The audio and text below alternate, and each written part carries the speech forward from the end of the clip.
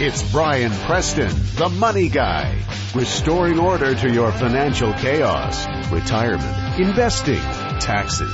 You've got financial questions, he's got financial answers. It's Brian Preston, the Money Guy. October 4th, 2006, we're into the fourth quarter of the year, and third quarter wasn't too bad for us unless you had all of your assets in the oil and gas stocks. But other than that, I think we've all done pretty well. I want to talk to you guys today's podcast, the financial chaos topic, because remember, what we're here doing at the Money Guy podcast is we're restoring order to your financial chaos. So we're going to talk about how lazy investors are the wealthiest. And I know that sounds kind of counterintuitive to what you would think would happen with investing, but I'm going to give you some insight into what's going on. And I'm not saying that if you sit around and do nothing, save no money, and you're going to wake up one day and have millions in the bank, or that lottery ticket's going to finally come your way. That's not what I'm talking about when I say lazy investors are the wealthiest.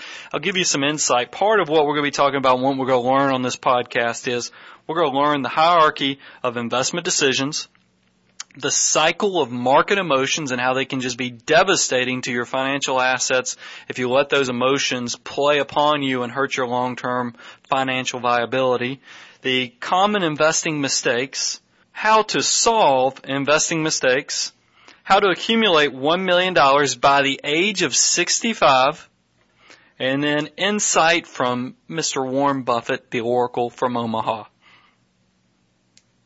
You know, it'd be nice if we were all like Warren, where we could all do the great things and act like him, and that's what we're going to try to give you some insight on today. But before we jump into talking about the lazy investors are the wealthiest and giving you that insight into investing, I wanted to go over a few things on how you can contact me. You can contact me by email, which is Brian, B-R-I-A-N, at money-guy.com. You can also call our 1-800 number, which is 1-800-762-8502. This is your opportunity to leave us questions, comments, concerns, anything you want to know or let us know about the podcast. This is your opportunity to let it out. Now, we've gotten several calls, but I wanted to go ahead and give you a taste of what it sounds like when we get these calls in. So I'm going to play one of these, and then I'm going to encourage you to please call us with additional phone calls in the future so we can get your insight on the air. Hey, Brian. I'm from up in the Chicago area, and I just tuned into your podcast today. And usually I wouldn't do something like this, and that is call in. But I got to tell you, for what you look like, which is a pretty young guy, I was pretty amazed by your level of maturity and insight. I'm one of those guys that have recently, last few years, made the jump into trying to become a business owner, going through the ups and downs, of course, and everything you say is so right on. Keep up the good work. I just wanted to give you a little bit of encouragement and tell you that I'm impressed and look forward to hearing a few more things from you. So take care and hope things go well for you. Bye now. So there's a taste of what it sounds like if you call the 1-800 number at 1-800-762-8502. But I got to tell you, one insight I can give you just from listening to this call is that our subscriber up in Chicago had said that I looked very young in the picture, and I joked about this with Priscilla as well as Heidi. Those are the two individuals that work here. Y'all know Heidi because she's the producer of the show. But we were joking because that the picture I actually have out there on iTunes and elsewhere on FeedBurner and so forth was originally taken when I was 23 years of age. I'm such a tightwad, I have not sat for a headshot in forever, so I have not gone and done an updated picture. But I will tell you, when I told that to Heidi, she says, well, the only problem is you look exactly like you do in that picture. So I'm about to turn 33, so I'm still a young guy, but I'm not quite as young as I look in that picture. But maybe I can get that updated in the coming year. But right now it's not the primary concern of mine. But let's jump right in and let's talk about why lazy investors are more than likely the wealthiest when you look at some of the statistics and researches out there on investing. The first thing you've got to understand about investing is that there is a hierarchy to how your investment decisions need to be made. And I want to go over those with you and then get into some of this statistical data. But I first want to give you the insight, little nuggets of information you need to know on what you need to be considering on to make investment decisions. The first thing, starting with the most important, and then we're going to go down from most important to the least important. The most important is, what is your time horizon of your investments? And that is so important because remember, in the marketplace, short-term investing is driven by fear and greed, and then long-term is driven by really the economy and the fundamental structure of the companies. So if you know you're going to need money within a 5-year period, by no means do you need to even consider investing into bonds or stocks. You need to put that money into cash and money markets and CDs. And a good money market that I always throw out there is Immigrant Direct, has a great one. I saw that their yield has dipped a little bit because of interest rates coming down a little bit, not from the Fed, but just because of market factors. They've dropped it down to 5.05%. Still not bad on cash when you can pull it in and out every other day. The second most important thing that you need to consider after your time horizon and how long you let go of that money for is what asset classes will be considered. If you can be a long-term investor, meaning let go of that money for greater than 5 years, then you want to start looking at asset classes. And when I say asset classes, I mean large companies. That's like your GEs, your Home Depots, your Walmarts, companies we've all heard of. Your small companies, which are companies you probably would not even know existed unless they had a factory right next door to you, or you used their product and you loved it and you were aware of that small company that way. You also have international companies, which are companies outside of the United States. You've got commodities, which are your oil and gas, your natural resources like lumber and items like that are great inflation protectors. You've got bonds, which can be government bonds, corporate bonds. There's all types, and then they can come in different sizes and structures like inflation protected. They can be treasuries. You can play around. There's all kind of different type of fixed income issues. And then you've also got real estate. Real estate's another asset class. And then you also have what's called absolute return strategies like hedge funds. So you need to look at all the different asset classes and make sure you have a nice mix. I answered a lot of subscriber emails in the last podcast, and one of the things we talked about pretty in-depth was asset classes. So if you want to go back and listen to that market and media update we did a few weeks ago, you can kind of get a little more feedback on what I'm talking about with asset classes. You then, after you take and figure out your time horizon and the asset classes, you need to figure out what that mix will be with asset classes. And I'll tell you, recently, we have been dialing down our real estate exposure a little bit, pulling money also out of small cap and going more towards large cap. Because if you looked at the price to earnings ratio, the PE, I know many of you have heard that if you listen to a lot of these financial type podcasts. If you look at the PE ratio, back when 2000 on large cap stocks, it was very, very high. I believe it was well over 30. Whereas now, and you looked at small cap back then, I think the PE on most small caps back around 2000 was well over 10%. And then you go back and fast forward now to where we are in 2006, and that is completely flip-flopped. Now you have large cap stocks have a much lower price to earnings ratio than you do for small cap stocks. So that means that they're probably much more attractive, and you're going to be allocating more money to large companies and index funds and things like that. So you have to consider, after the time horizon and asset classes, the mix between your asset classes. And then after that, you want to go down and look at the sub-asset classes. And this is when I talk about sub-asset classes. I'm talking about if you figure out you want to do bonds, now you got to figure out how much you want to do in corporate bonds, short-term bonds, inflation-protected bonds. These are what the sub-accounts are, the sub-asset classes. And then the last decision is, which manager will you select? And what I've talked about, and I know some of these podcasts, because iTunes only shows the last 10 podcasts, we've lost some of those early podcasts when I got into investment basics. But the main thing, to recap what I talked about on that, is you want to buy a manager that's shown a very long track record of being an overperformer among its peer group. And then you also want to just make sure that you're buying funds that don't have a lot of bleed over, meaning they don't go and invest in asset classes that are outside of what you're trying to buy into. And then I'll go ahead and give you a tidbit. This is huge because there's a lot of people out there trying to sell mutual funds. My personal belief is that if you're buying into large U.S. companies, and that's, like I said, that's the GEs, the Walmarts, the Home Depots, all the big guys that we've all heard of, you probably want to consider buying an index fund or an ETF, exchange-traded fund.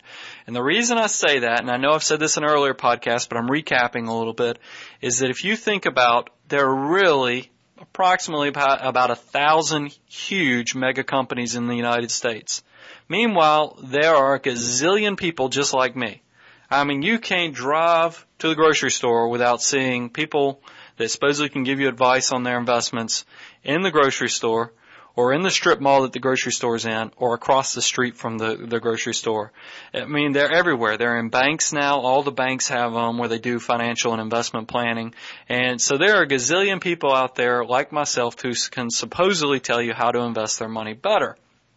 So if you have all these people, a gazillion people looking at 1,000 companies, and we have the internet, we've got CNBC and Bloomberg and all these cable channels now that have 24-hour coverage on the markets. And then we've also got, just your newspapers, your Wall Street journals. How in the world, from a common sense approach, how in the world can any of those gazillion people that are supposedly these investment advisors that know more than anybody else about these large companies know more than another?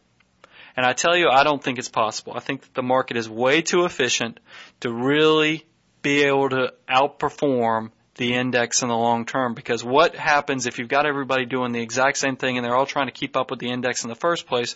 What impacts your performance is your cost of what you're paying for that fund. Well, index funds, partially why they're hard to beat in performance, is because, I'll tell you, if you're using funds like the Fidelity Spartan Index 500 and others in that Spartan fund family, their internal expenses are 0.10%. The average internal expense is over 1.5%, so you can see they're 15 times cheaper, and that's money that goes right into your back pocket. So that's a big thing, just recapping on why it is so important on how you look at investing your assets. And that's the hierarchy of investment decisions. The next thing that I want you to understand is the cycle of market emotions. And like I told you, short term, much of the market is driven by greed and fear. And I'm going to go over what the cycle of the market emotions are so that you can really know the point of maximum financial risk as well as the point of maximum financial opportunity. And where the market really starts out, let's talk about the area of maximum financial risk, is like we were back in March of 2000, where you had the NASDAQ, you had the Dow, you had all the key indices in the marketplace were reaching all-time highs. At that point, you're reaching an area that's called euphoria. Everybody is going to cocktail parties. They're bragging about how they're making 100%, 40%, these outrageous rates of returns. And they're going and bragging to everybody. It's the news media is piling on, and you're starting to see where everybody thinks this is going to go on forever. You start to hear words like we're in a new paradigm where PE ratios of 50 to 100 is completely irrational because of this, and they'll give a reason why you should have valuations of the fundamental structure of the company should be this way. And you'll start to see people that are just making up reasons why you should be paying these high prices for these stocks because everybody is irrational. They're all drunk off of the money that they've made off these issues. That is the point of maximum financial risk where you've got to be careful. The next area when the market starts to come down from that point, you start to see a little bit of anxiousness about what's going on within the marketplace. Then when the market drops a little bit more, you start to see denial. Right between that anxiousness and denial, you see people start to say, this is a temporary setback. I'm a long-term investor. I can hang in there. So they're starting to go down that roller coaster ride, and you start to hear them say, we can hang in there. We're long-term investors. After that denial factor comes in fear, straight fear. From fear, we go down to desperation. From desperation, we hit the panic button. Once we hit the panic point, meaning that the market's gone down where we're panicking, we reach that point where we're just willing to give up. And it's between give up and the hopelessness, because that's the next phase, is that you start asking yourself, as you chew on your fingernails, you go, how could I have been so wrong? and you really start to get depressed about what's happened. And then the last phase is you reach that depression about how you reached and made this decision to go into investing and you've lost all this money. Once you reach that depression, or, right there between hopelessness and the depression, is the point of maximum financial opportunity. And what have I said in previous podcasts is that to make money in the financial marketplace, you have to be prepared to head for the entrance while everybody else is headed for the exits. Because you're going to see everybody and their brother is trying to get out because they're scared to death, and you're running right in there. It's that whole old adage that is the simplest thing about investing that you always hear people talking about, is that you want to buy low and then sell high. Yet nobody does that because they let this emotional side of investing really impact them. When things do start to improve, because it's when you reach that bottom, that maximum point of financial opportunity, when the economy is starting to change an opportunity. Maybe you're coming out of a recession, supply orders for goods to companies are starting to rebound. You're starting to see where inventory's gone to nothing, so you're starting to see companies buy more and more of their products. And you go from depression, now you're on the uphill ride of this, and you go from depression to hope. You start to feel a little bit of relief after hope, and then you hit that point of optimism. From optimism, because we're really starting to crank at this point, you go to excitement, and then you start to hit the thrill of investing, because now you've ridden this thing down from the depression period to the thrill of you actually starting to make some compounding money here. And then after thrill, between thrill and that euphoria that I've already talked about, which is the point of maximum financial risk, you start to feel, wow, I'm really smart. And that's that point right between the thrill and the euphoria that you really are starting to feel that this is going to go on forever, and you've got to be really, really nervous about what's going on. So be careful when you're looking at the cycles of what's going on in the market. Now let me give you some statistics, because I give you a lot of this insight, and I want to give you some actual numbers to back this up. Back in 2003, and I'm going to use this research organization a good bit. It's called Dalbar.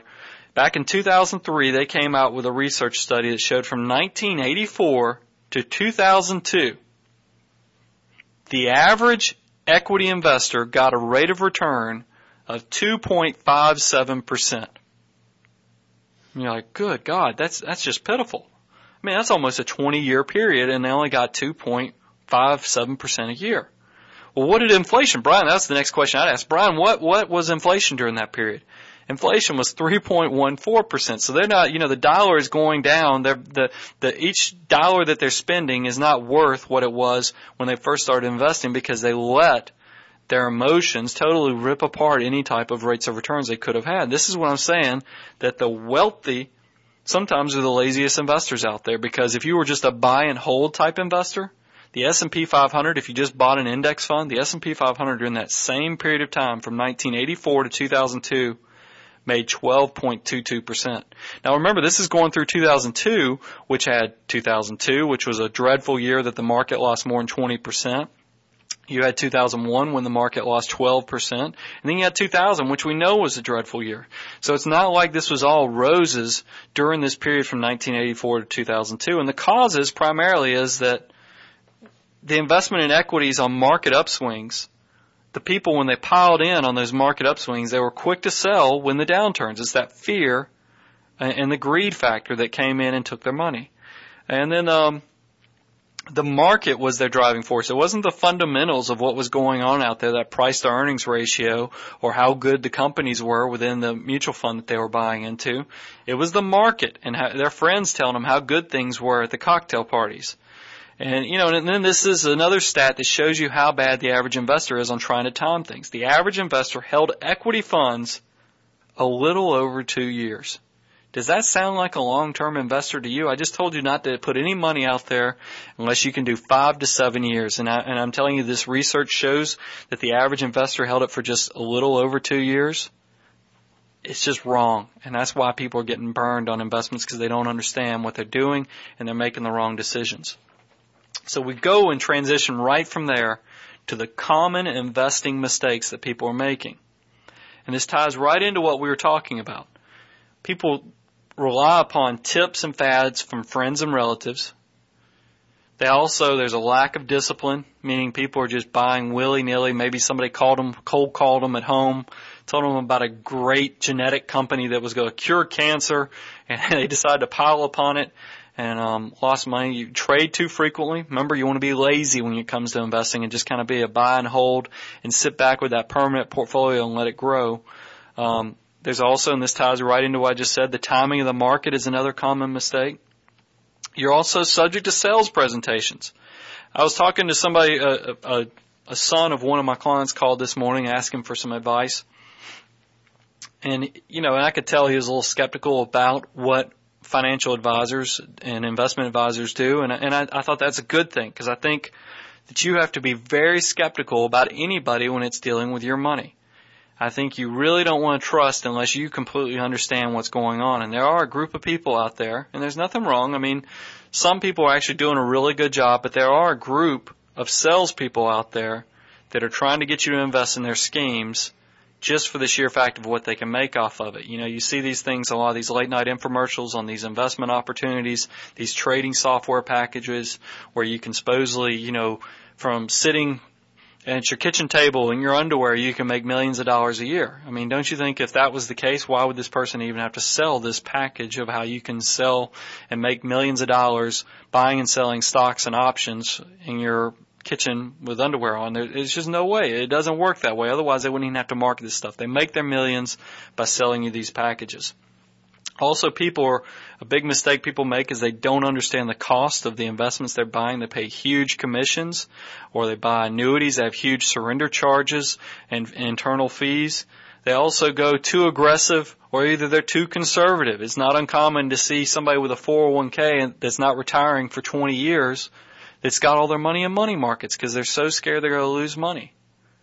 You see people who go back, and I see this at 401k meetings as well, is you'll see somebody who looks solely at past performance. You'll see somebody who's looking at all the funds, and they're going to go choose the one that has the best performance for the last 2 years. That's awful. That's called chasing the hot dot. And if you go chase that hot dot, go look at the performance of the leading funds.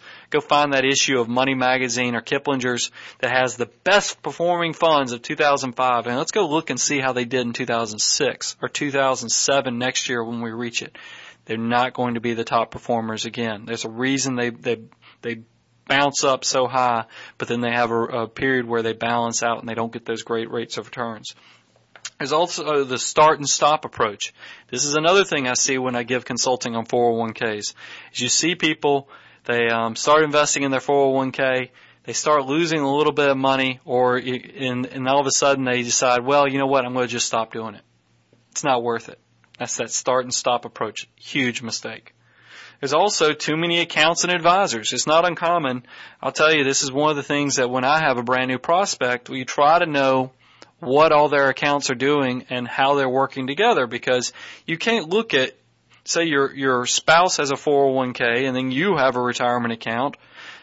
I know they're two separate accounts, but you really need to look at all of y'all's assets as one big financial pizza pie, and they need to be working together. And I think a lot of times people don't do that. They kind of compartmentalize all their different investments, and that's a disaster and a big common mistake as well. Lack of asset allocation. Unrealistic expectations. One of the first questions I ask somebody, I actually have a prospect questionnaire I send out, is I ask, what do you think a reasonable rate of return to be on the stock market? And I can tell you, when somebody marks on their 20% a year, 15% a year, I know we need to have a discussion about what's realistic in the stock market, because I think a lot of people who were investing and making money back in the 90s, but then after the 90s have lost all that money, still have these expectations that we're going to come back into a period where you're going to make 20, 30, 40% a year.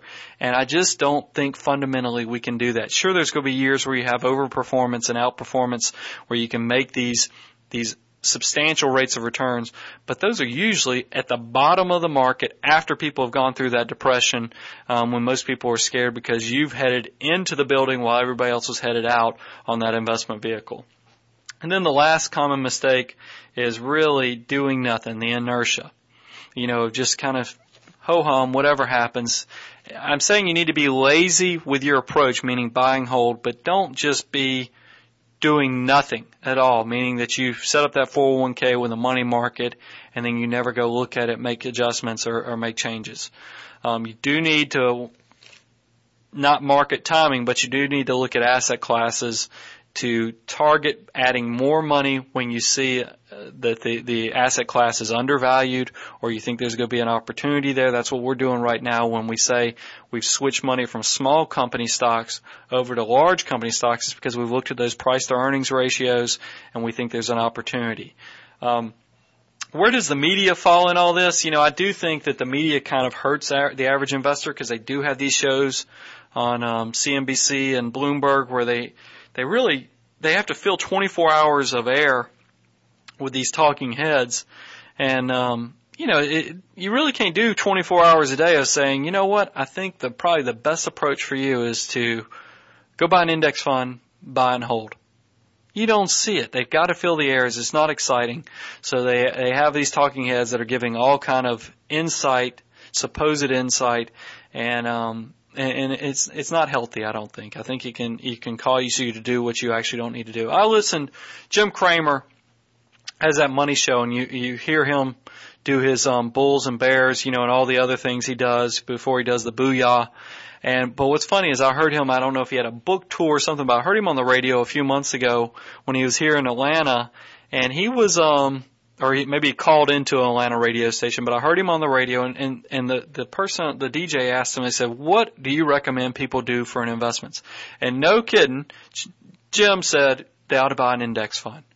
But you don't hear him say necessarily all that stuff on his TV show because, let's face it, it's not exciting, it doesn't draw ratings, and that's what a lot of these TV shows are about.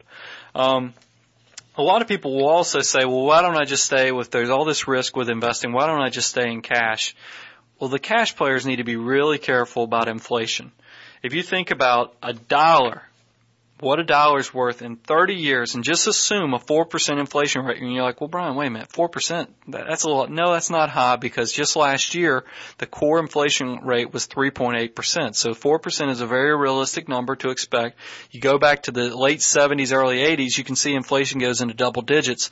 So 4% is a very conservative inflation number to use. It's probably pretty realistic. If you take a dollar bill in 30 years, that dollar is only going to be worth 31 cents. So you can see a dollar is not going to go as far in 30 years. It's only going to buy you 31 cents of what a dollar would buy today. And that's kind of scary. So for those cash players out there that think they're just going to stay in the money markets, they're just going to stay in cash, let all this investment risk pass them by, they actually have another risk. It's called the purchasing power risk that they're going to play upon. So you need to be careful with that. So let's talk about, I've scared you to death here, told you all these things that you can do wrong. How do we solve these investing mistakes?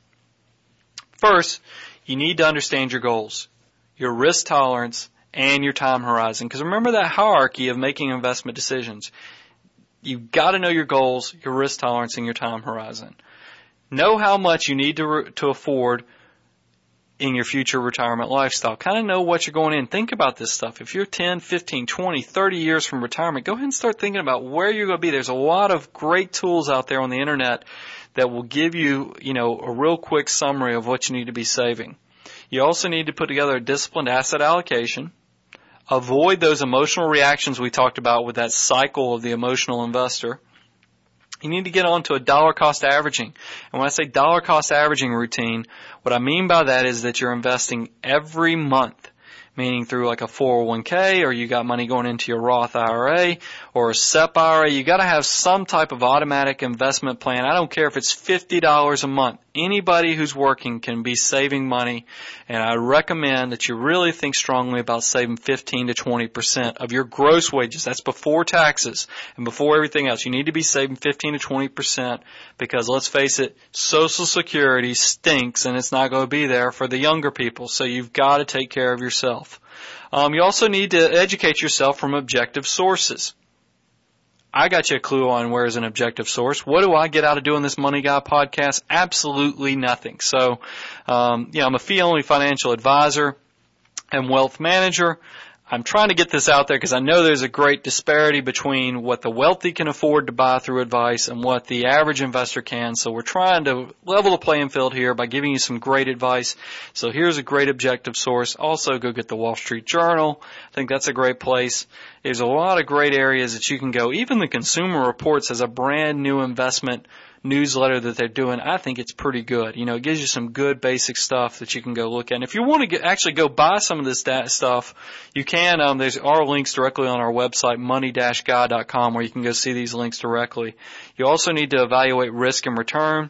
Do not try to time markets is another way to solve your investment problems. And then understand the two biggest things that impact your performance on your investments is the fees that you're paying and the taxes. So the way around that is go read that prospectus whenever you buy a brand new investment, a mutual fund specifically or an annuity. They're going to give you a prospectus, even though it's going to put you to sleep after the first 5 minutes, usually buried on page 20, you're going to find a list of fees and charges. Make sure you understand every one of those. As for taxes, make sure you're maximizing all of those retirement accounts because those are more tax beneficial. Also, make sure that you are taking advantage of long-term capital gains, meaning that you're not selling stocks or mutual funds that have capital gains in them unless you've owned them 12 months. And then make sure that you got those dividends being reinvested that are only being taxed at 15% currently. Those are great strategies to make you a tax-efficient investor. And another side benefit to buying index funds as well as exchange-traded funds or ETFs is that they're extremely tax-efficient because they're buying, index funds are more of a buy-and-hold approach, so they don't have all that turnover that causes a lot of taxes, especially what you see in the fourth quarter. And that's that. I'm going to go on a little sidebar here. By the way, if you have a large sum of money to invest in the fourth quarter, be careful of the capital gains that mutual funds issue in the fourth quarter. If you're looking at buying an S&P index fund in the fourth quarter and you have a large sum of money, I'd recommend you buy an exchange trade fund because they don't have those capital gain distributions in the fourth quarter like a lot of the other index funds might have at a mutual fund company. Just a little sidebar to give you that. Let's talk about the big goal everybody's always wants to do is they want to have $1 million by the time they're 65. And I've given this stat out there, but I want to remind you. If you want to have $1 million by the time you're 65, if you were a 1-year-old individual, meaning your children, and they're getting a rate of return of 10% a year, you've got 64 years to save that $1 million. What do you think you'd have to put in a month? Only $14 a month. I know people are spending a lot more than that just on coffee, on ice cream, on their cable bill, on their satellite bill, on going to get the car washed every 2 weeks. It's not hard to save $14 a month if you are a young child, for your young child, if you want to give them a head start on things. If you're a 20-year-old, you've got 45 years still to invest. You only need to save $95 a month. That is powerful stuff. Less than $100 a month. You can be a millionaire by the time you're 65 because you got that time horizon that lets that money compound, and it's just such a powerful force compounding interest is. Now, let's talk about the people who wait. What if you wait until you're 40? How much do you have to put in for the next 25 years to make $1 million? You have to put $754 a year. A month, I should say, not a year, a month. $754 a month. If you're 50 and you want to have $1 million in 15 years and you haven't started saving anything, you got to save $2,413 a month. Do you see the trend here? The longer you wait to save and invest, the harder it's going to be for you. And if you wait until you're 64 and decide that you're going to want to be a millionaire by the time, in the next year, you got to save $79,583 a month. More power to you if you can do it. The next thing on just trying to scare you into starting to save early, because I know the younger people out there are not doing what they need to. They're too busy, I should say, acting like and faking that they are successful, buying the brand new car, running up the credit card debt, not doing what they need to do. So I'm going to give you some encouragement by giving you this statistic. Say you have an individual right out of college, 22. They start saving $2,000 a year really for the next 9 years. So they've invested $18,000 over that 9-year period. When they retire at 65, that 9 years of investment, because that's all they did 9 years and stopped, by the time they were at the end of their age 30, right before they hit 31, their account was worth $579,471, assuming a 9% rate of return. So they were right at $580,000. Now their buddy went out and had a great time. Was going out to restaurants, bars every other night, had a brand new car, had these great designer jeans, looked really good on them, and they didn't start saving until they were 31. But they said, you know what, since I didn't do the 9 years you were investing, I'm going to invest from age 31 all the way to age 65. So they're going to invest for 35 years at $2,000 a year. How much do you think they have? Even though they saved $70,000 versus that $18,000 you put away, their account's only going to be worth $470,000. Do you see that? You only saved $18,000, yet your account's worth $109,000 more than your buddy that didn't start saving as soon as they graduated from college. And that is how important it is that you start saving as soon as possible. If you wait too long, you really put yourself at a huge disadvantage. I want to give you some insight from the great Warren Buffett, the Oracle from Omaha. And, this is one of those things about investments. And I read this in the last podcast, but I think it's so important I'm going to reread it. It says, and this is from his 2005, the Berkshire Hathaway, that's his investment company, their annual report. It says, over the last 35 years, American businesses have delivered terrific results. It should therefore have been easy for investors to earn juicy returns. All they had to do was piggyback corporate America in a diversified, low-expense way. An index fund that they never touched would have done the job. Instead, many investors have had experiences ranging from mediocre to disastrous. There have been three primary causes. First, high costs, usually because investors traded excessively or spent far too much on investment management. Second, portfolio decisions based upon tips and fads rather than on thoughtful, quantified evaluation of businesses. And third, a start and stop approach to the market marked by untimely entries and exits. Investors should remember that excitement and expenses are their enemies. And if they insist on trying to time their participation in equities, they should try to be fearful when others are greedy and greedy only when others are fearful. Does this sound familiar? This is exactly what I've been telling you guys. Another thing from Warren Buffett, this is from his 2006 Berkshire Hathaway annual report. It says, this is his thoughts on the market direction. It says, if the market gets cheaper, we'll be buying as prices drop. I'm, meaning Mr. Buffett, always looking to buy stocks just as I buy groceries every week, and I prefer lower prices for both. We spend no time trying to forecast what the market will do. We don't know which way it's headed. We do know that sometimes we'll get great value for our money. So you see, you do not want to time the market. You want to hang in there and be an investor that's going to be buying for the long term. He also, this is just general advice for investors, he wrote, if you had the choice of owning bonds yielding 4.5% or owning stocks for the next 20 years, you should own stocks. But if you think you can earn double-digit annual returns in stocks, you are kidding yourselves. The stock market should generate average annual returns of 6 to 7%. So you can see Mr. Buffett is not so optimistic that we're going to have those good times where you got 20, 30, 40% rates of returns like we had in the 90s. But he does think that the long term, there are some rates of returns out there for you to take down. There's only a few more things I want to go over. I'm going to close this out because I know I'm going along with the podcast, but this is some important stuff that you guys need to hear to just know the core problems to what the average investor is doing wrong. In 2004, remember that group Dalbar that I've been quoting? They examined the fund flows for a 20-year period on the average investor to figure out what market timers have really done for themselves. And what they found out was that market timers in stock mutual funds lost 3.3% per year on average. And you say, well, wait a minute, Brian, what happened during the 20-year period? They lost 3.3 a year. What did the S&P 500 do if they had just bought and been that lazy investor that I'm talking about? Lazy investors can be the wealthiest. The S&P 500 during that exact same 20-year period increased at 12.9% per year. Do you see the power here of what you're really crippling yourself if you let your emotions drive what you're doing on your investments? 2001, Wilshire Associates analysis.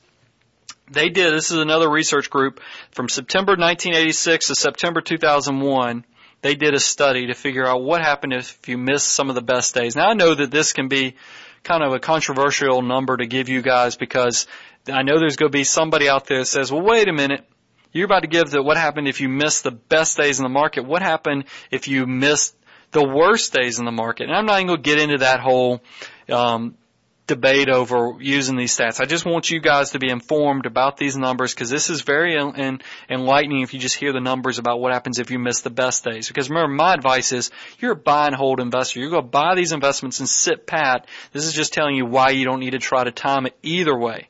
But from 1986 to September 2001, if you remained invested for the entire 15-year period, you averaged a rate of return of 13.7% through the S&P 500. If you missed the best 10 days, that 13.7% dropped down to 9% a year. If you missed the best 40 days, that 13.7 period rate of return dropped down to 3.2%. And then if you missed the best 90 days, you actually lost 4% a year. Do you see how important some of those market swing days are, and how you just need to be a buy and hold type saver? These things are very, very important. And another thing, since emotions do play such a large part of our investments, is you always see every decade there's something that scares the heebie-jeebies out of you on why you shouldn't be doing anything. In the 70s, let's face it, there was the Vietnam War. We had the OPEC oil embargo. Nixon, we went through the whole issue with Nixon. There was gas rationing. You know, you see the historic footage of people waiting in huge lines because of the gas rationing. And then let's not forget, Elvis did pass away in the 70s. These are all reasons on why you should not have been investing if you were a fearful individual. And then we go into 80s. The 80s, we identified AIDS. We had the savings and loans bailout, the Exxon Valdez, Iran-Contra, and then the first Elvis sighting. Then the 1990s, we had the Gulf War, the World Trade Center, not the one from 2000, not the 2001 terrorist attack, obviously, but the one from the 90s. The Oklahoma City bombing, the Asian crisis, and then we had the OJ trial. And then in the 2000s, just so far, we've had the crazy presidential election back in 2000. We had 9/11, which was when the World Trade Centers were bombed, as well as the Pentagon. We had Katrina just last year. We've got everything that's going on over in Iraq and Afghanistan. We've had the bird flu over in Asia. And then we had the market crash of 2000 all the way to really 2002. So these are all reasons why you shouldn't be investing. So you can scare yourself to death at any point in time, and I don't think this is going to change. I think if you look in the future, we're always going to have something going on in the world that's going to scare you to death. You have to realize that, remember, short term, the financial markets are driven by fear and greed and emotions. Long term, they're driven by the economy and the financial stability of the companies that are out there that you're investing in. So I hope that gives you some insight on how you need to really make sure that you're looking at your investments. And remember, sometimes being lazy, meaning being a buy and hold type of investor, is actually the better course of action than to try to jump in and jump out and be a market timer. Now, I did want to save myself a little bit of time to give you a rant on Social Security. I did this a few months ago. I got a few emails. Some of you guys, you shock me. You're young people that have sent me these reply emails, and you think that I'm nuts, that Social Security is perfect the way it is. You guys are insane. I think you've been watching, because I subscribe to it because I think it's just a hoot to read. If you subscribe to MTV's Rock the Vote campaign, they will send you something that will tell you how great Social Security currently is. I don't care how you vote. This is not a political discussion. I'm just telling you Social Security stinks. And the reason, I have proof. You don't take my word on this. This is the truth on why Social Security stinks for young people. Before I read you my proof, let me give you some more facts out there. Why do you think the government is letting us have Roth IRAs, and now they're doing Roth 401ks, and why are they doing all these things that allow us to save more and more money for retirement? Government doesn't do anything because they're just great people. The reason they're doing it is because they're scared to death. They know that Social Security is going to have trouble, so they're trying to encourage young investors to save for their future. So that's why they're letting us put this money in these Roth IRAs and these Roth 401ks where you put the money in, it grows completely tax-free forever. That's tremendous. And the reason they're doing it is because they know Social Security stinks and they got to do something about it. So I've got my Social Security statement. This is what really drives me crazy when I get in the mail. You know, every year they send you out your Social Security statement. Well, I got mine recently. And you read through this wording, you know, on all your benefits and so forth. And you get to a section and it says, right here with an asterisk, it says, your estimated benefits are based upon current law. Congress has made changes to the law in the past and can do so at any time. The law governing benefit amounts may change because by 2040, the payroll taxes collected will be enough to pay only, listen up, this is it everybody. The payroll taxes collected will be enough to pay only about 74% of your scheduled benefits. Even on these Social Security statements that is sent out by the government explaining what I'm entitled to, tell me that it's going broke.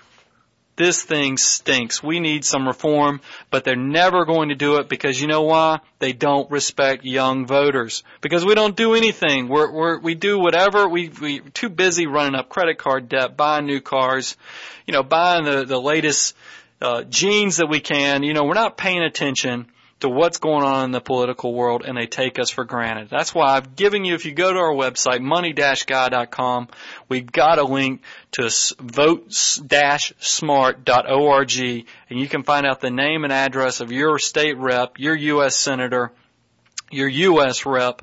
Write these people. Let them know they're ripping us blind here. They're really hurting anybody who's young, not giving us the right opportunity. And another thing, you know, the reason, just to recap why I'm so mad about this, remember I lost my father when he was 55 years of age. He was a young guy. I lost him back in 2000. And I remember I still have that last Social Security statement that showed he paid in well over 6 figures into the Social Security system. And I don't know if you know it because maybe you haven't lost anybody, but when your family members pass away, what is the death benefit from Social Security the way it currently is? It is $255. So for that 6-figure contribution to the federal government, my family got $255. That is so powerful when you consider what a 6-figure investment could be worth to the family if we were able to put that in our own investment accounts. And I know some of you go email me and say, yes, but your mother or his spouse could have gotten the benefit. But the difference is that both of my parents, my mom was a school teacher, my dad was a salesman that never made a lot of money, and they made about the same amount of money, so it nullifies any benefits he has. She's going to get her benefits and not his. So don't even try that argument. It doesn't work here. So I just want to give you my rant. Social Security's a joke. Please go out there and do something. Okay, calming down. I got to remind you guys, thanks so much for subscribing. Please, continue to tell your friends and family about our podcast. Send me comments if you want to at brian@money-guy.com. You can also call our 1-800 number. That's 1-800-762-8502. And just thanks so much for tuning in. If you just please remember also that we need your help on just making sure we keep this show growing. This is not, I don't do any marketing. I'm not out there trying to inflate the numbers. I just need grassroots support from my subscribers to continue to tell their friends and family.